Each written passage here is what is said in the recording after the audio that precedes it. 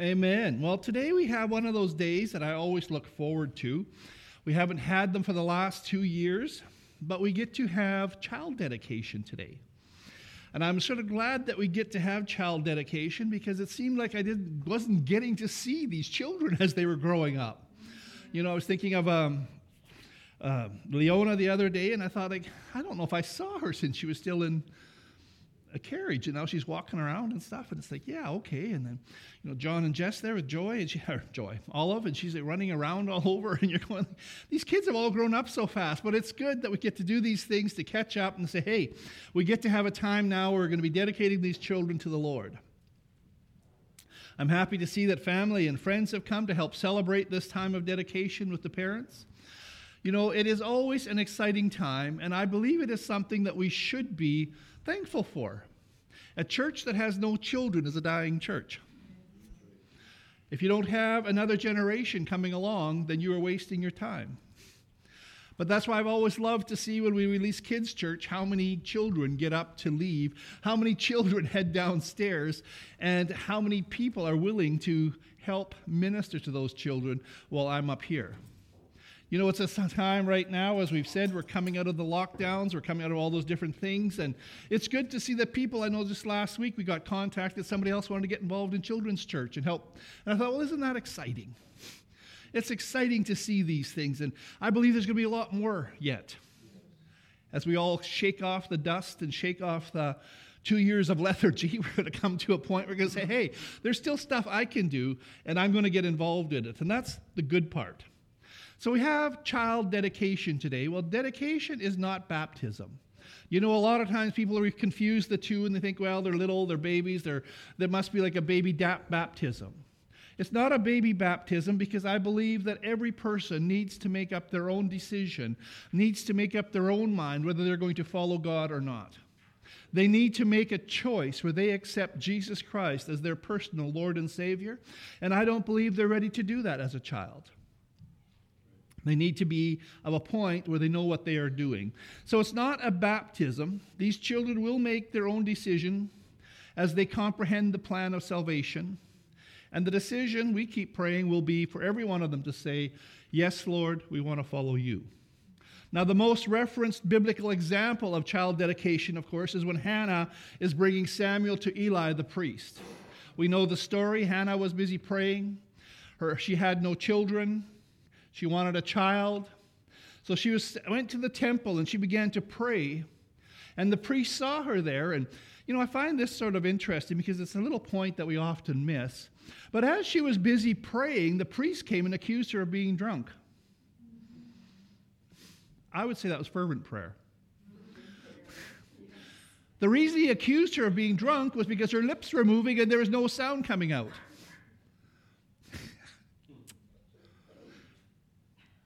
If you ever thought, you could just pray quietly to yourself, don't be drunk when you're doing it.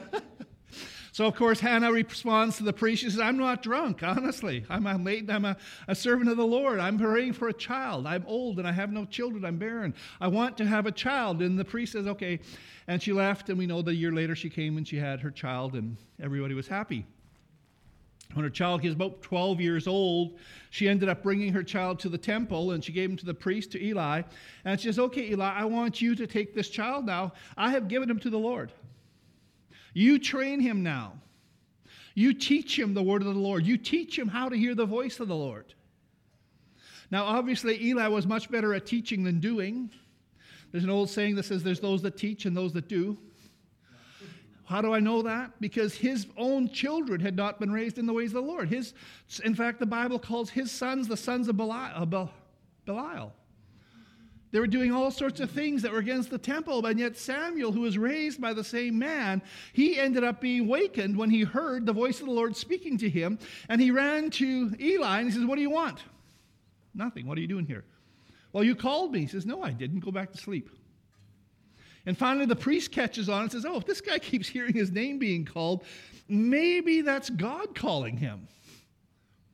So then he says to her, well, the next time this happens, then just say, speak, Lord, your servant hears. And of course, we know the story how Samuel ended up getting called to be the next prophet. But dedication is not baptism. But dedication is bringing these children before God and saying that we want to raise these children to know God's word. Now, of course, the part that I like, we have changed the program a little bit. You no longer get to leave them at my house until their teenage years.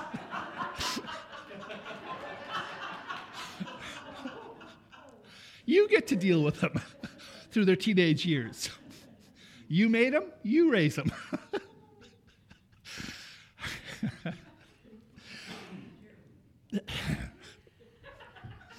So during the dedication service this morning, these parents are making a similar commitment, though. They're saying, we are going to raise these children in the ways of the Lord, and we want to come before the church, and we want to make this a public commitment, a public vow, if you would. So we call it child dedication, but in reality, the parents are making a commitment to raise their children in the ways of the Lord, so that those children will grow up knowing God, knowing His ways, and becoming familiar with His character, and hopefully His voice. Now, I believe this is one of the greatest things a child could ever experience in their life, parents that are committing to raise them in God's ways. I believe that's one of the best things a child can have to get a good start in life. It might well be the single greatest determining factor on whether God or that child decides to follow Jesus for the rest of his life or not. I'm sure we're all aware of the fact that God doesn't have grandchildren. Every single one of us has to make that decision to accept the sacrifice that Jesus made if we are going to be numbered in the family of God.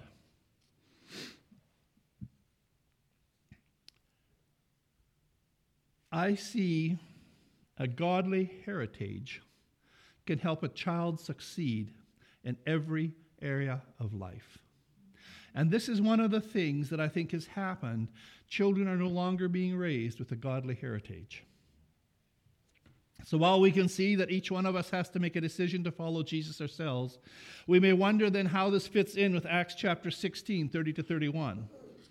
The story is that Paul and Silas have been thrown into prison. At midnight, they are busy singing praises unto God. All the other prisoners are hearing them. And as they're busy singing praises, there's an earthquake that comes and it shakes the foundations of the prisons. Their chains fall off, the doors swing open. The jailer wakes up and he comes and he sees that all of the doors are open, the chains are all off.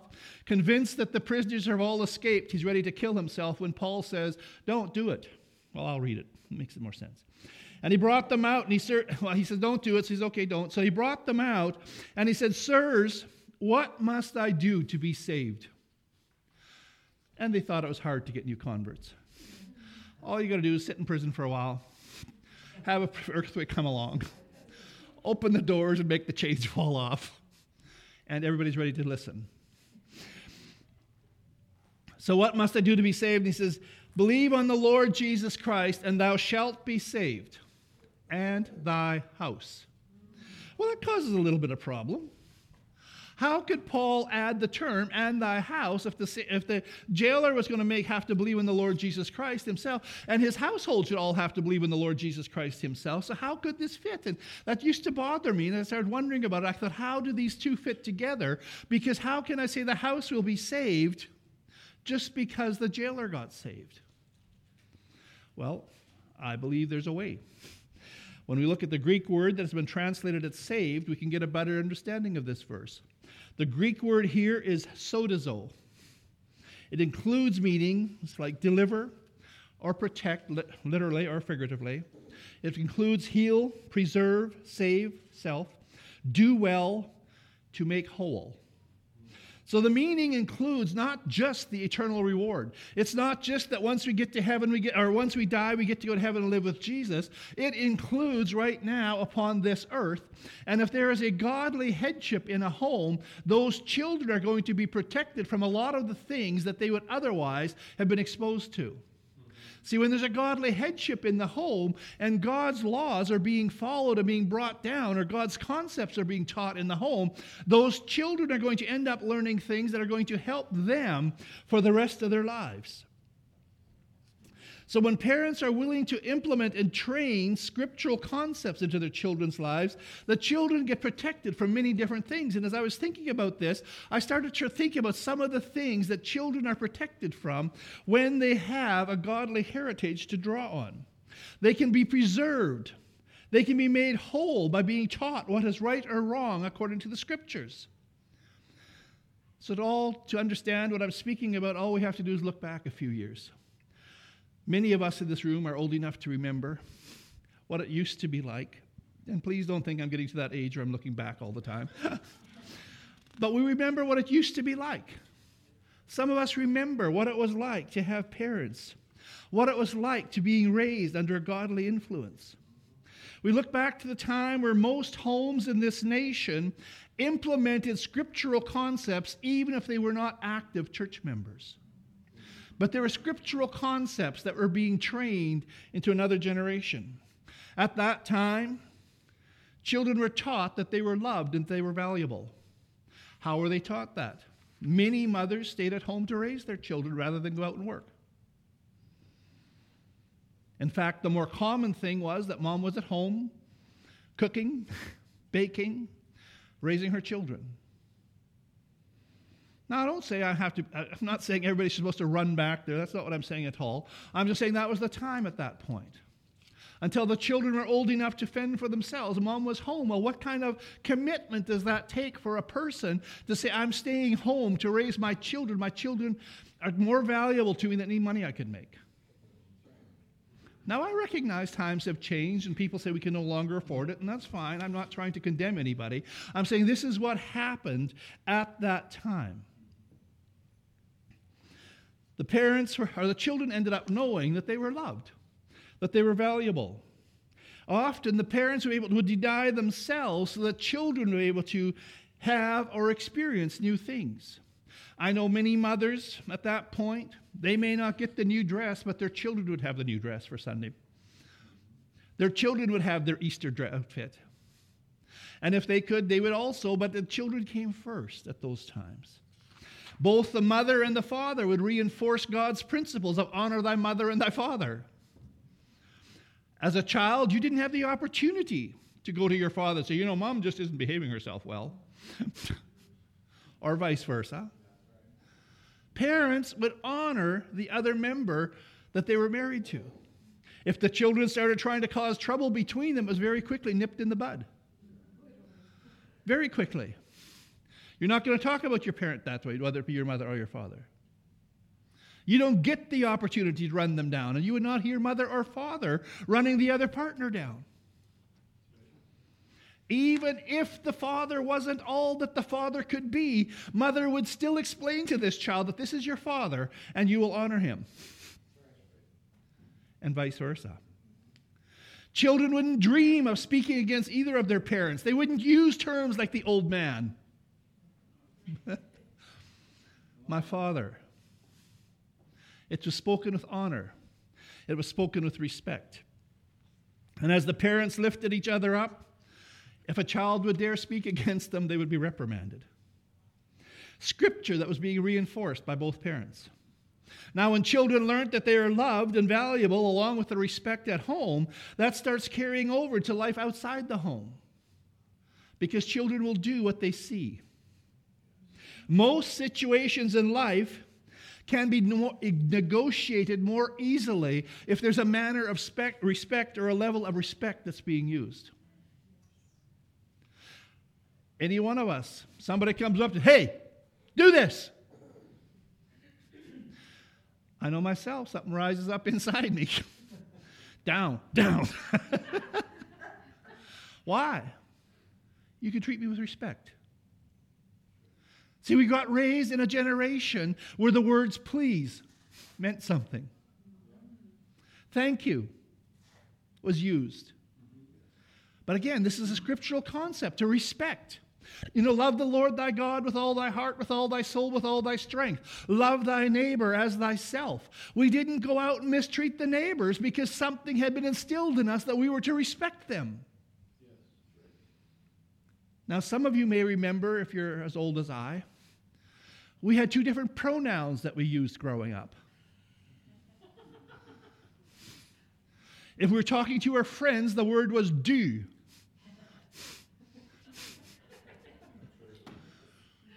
If you were talking to someone that was like 15 to 20 or 70 years older than you, the word was ye.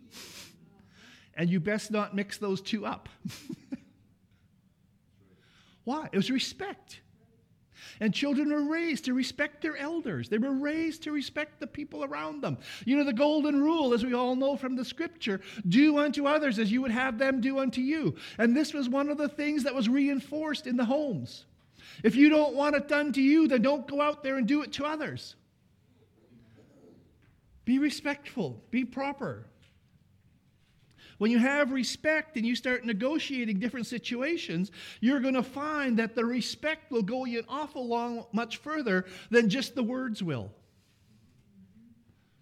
Respect includes shutting up and listening when they're speaking. I love that.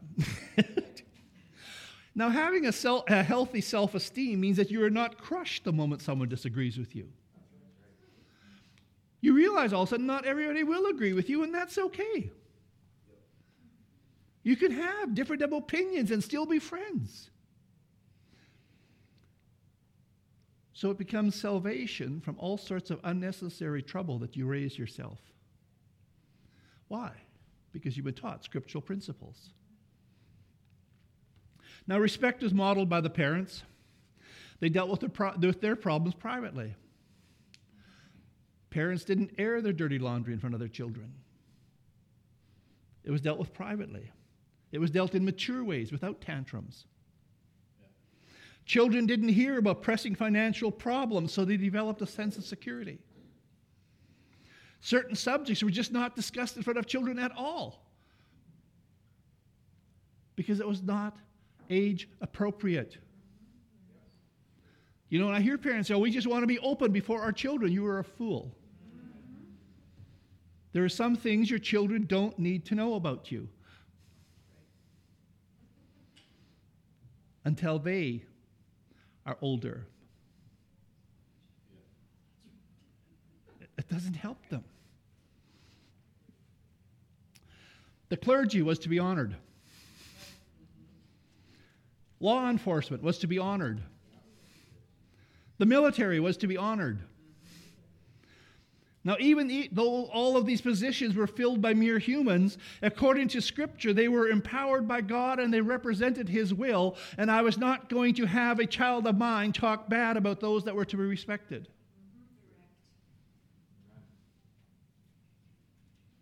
There was an expression, something that it would take you half a week to catch up with yourself if you did it.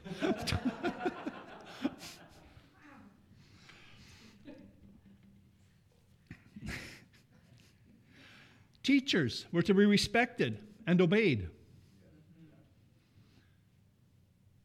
You would come home and you would say, guess what? I got the strap today. Not that I ever did. But if you did, it was reinforced with whatever discipline happens at the school is going to be multiplied at home. And the children were taught to respect and to obey authority. Children were taught to work for their bosses as unto the Lord. You have to go to work tomorrow, you go to bed early tonight because you're going to get up early. Parents raise their children to know these things. You don't have to stay with the same boss, but don't be running your boss down until you have a new one. And then hopefully you won't have time. See, some people have never yet had a good boss in their lives because they've never seen the good part of it. To do whatever is needed with all of your heart. Don't go into work just trying to slough off and get through the day. If you are in there and you're getting paid, then work. And these are things that parents taught their children at home. I can remember times where my mother and my father both, Ben, smarten up now, get it done. You can play later.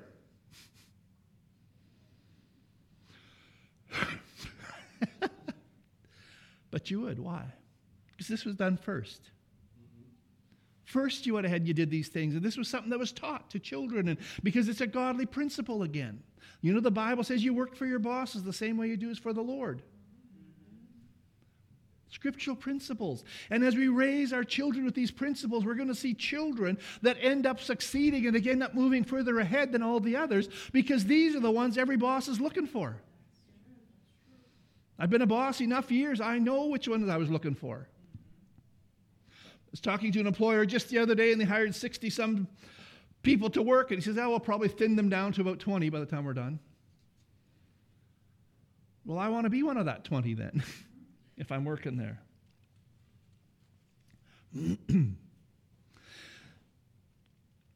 Now, these truths were non-negotiable because they rested firmly upon God's word. We would hear them at home. We would hear them in church. We would hear them in kids' church when we had Sunday school. And we would hear the same lessons. It wasn't like there's a different message here and a different message there. It's all the same. Now, a child that recognizes their value and is able to show respect to the bosses and to other figures of authority is going to find themselves avoiding many of the things that people end up in jail with. Nothing bothers me more than when I hear people that have got caught in trouble and the first thing they want to say, well, it wasn't my fault. Who was it? The tooth fairy came down and made you do that, or what? No. Our nation was founded on God's word. It is evidenced by the scriptures that are carved in the foundation stones of the Peace Tower in Ottawa. I've been there. I've seen them. I've taken pictures of each. The scripture on the four cornerstones. However, as the word of God is being replaced with all sorts of other things, these truths are slipping away from people. And all of a sudden, it's what the latest concept is, or what has come out now, or some new theory or some new thing, and they run that for a few years, then they say, this doesn't work, we have to find something else. And if you leave it long enough, it comes back to the truth of the scripture finally. But it takes a while for people to realize that this really was the best way to go. Crime rates are rising. Drug and alcohol abuse is on the increase. More people suffer from mental stress than perhaps any other thing. All sorts of other issues are gaining more and more ground on a daily basis, and the church isn't offering the answers that is needed. Destroying property because we're happy after a sporting event. When did that ever become acceptable? Or because we didn't like a certain outcome, let's go destroy something. I feel like burning something.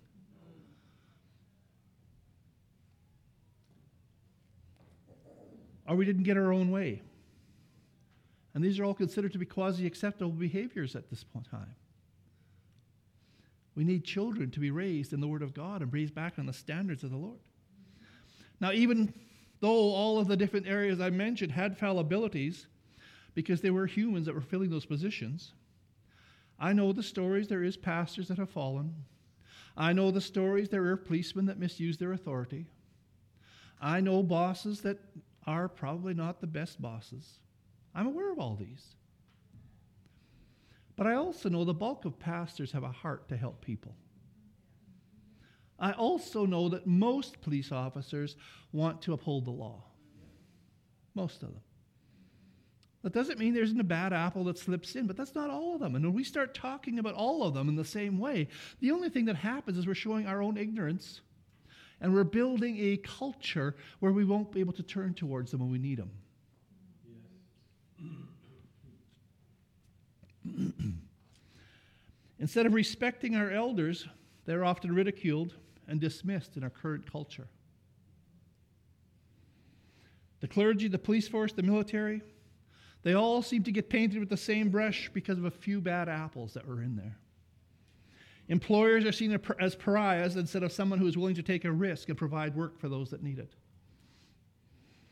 Now, it's my belief that our nation needs to return back to the foundation of God's Word. That's one of the reasons I'm so excited when I see young parents making the commitment to raise their children in God's ways. I love to see it. People are involved in church. They're bringing their children. They say, we want to raise these children to be godly children. That excites me. If we can establish a solid foundation in the lives of another generation, many of the problems our society has been facing can be turned around again. See, when you put the pressure and say, no, this is what's right, things will turn. Now, we call it dedication, but in reality, it is a public parental commitment to help these children become part of the solution instead of the problem. Now, it's the parents that are making the commitment, but I'm also happy that we as a church get to be part of it. We get to help. Because a lot of times, new parents just sit and say, we don't know where to go. What are we supposed to do? And we get to give some advice and say, hey, why not try this? Why not try that? Give this a shot. This worked. I read a little quote the other day, and it says, when an old person dies, a library of knowledge is lost. We should be learning these things now. Because one day we'll be looking back and we'll have forgotten the things that we could have learned from our grandparents. If we don't teach the next generation, they'll die out with us. And there are so many lessons, valuable life lessons, that we can continue to train, to teach, to bring into another generation. So we pray and say, God, heal this land. He's going to be able to say, okay, I gave you the tools. Use them. So this morning, I want to call up John and Jess. We had a couple of others. One phoned in sick and said, we can't make it today. One said,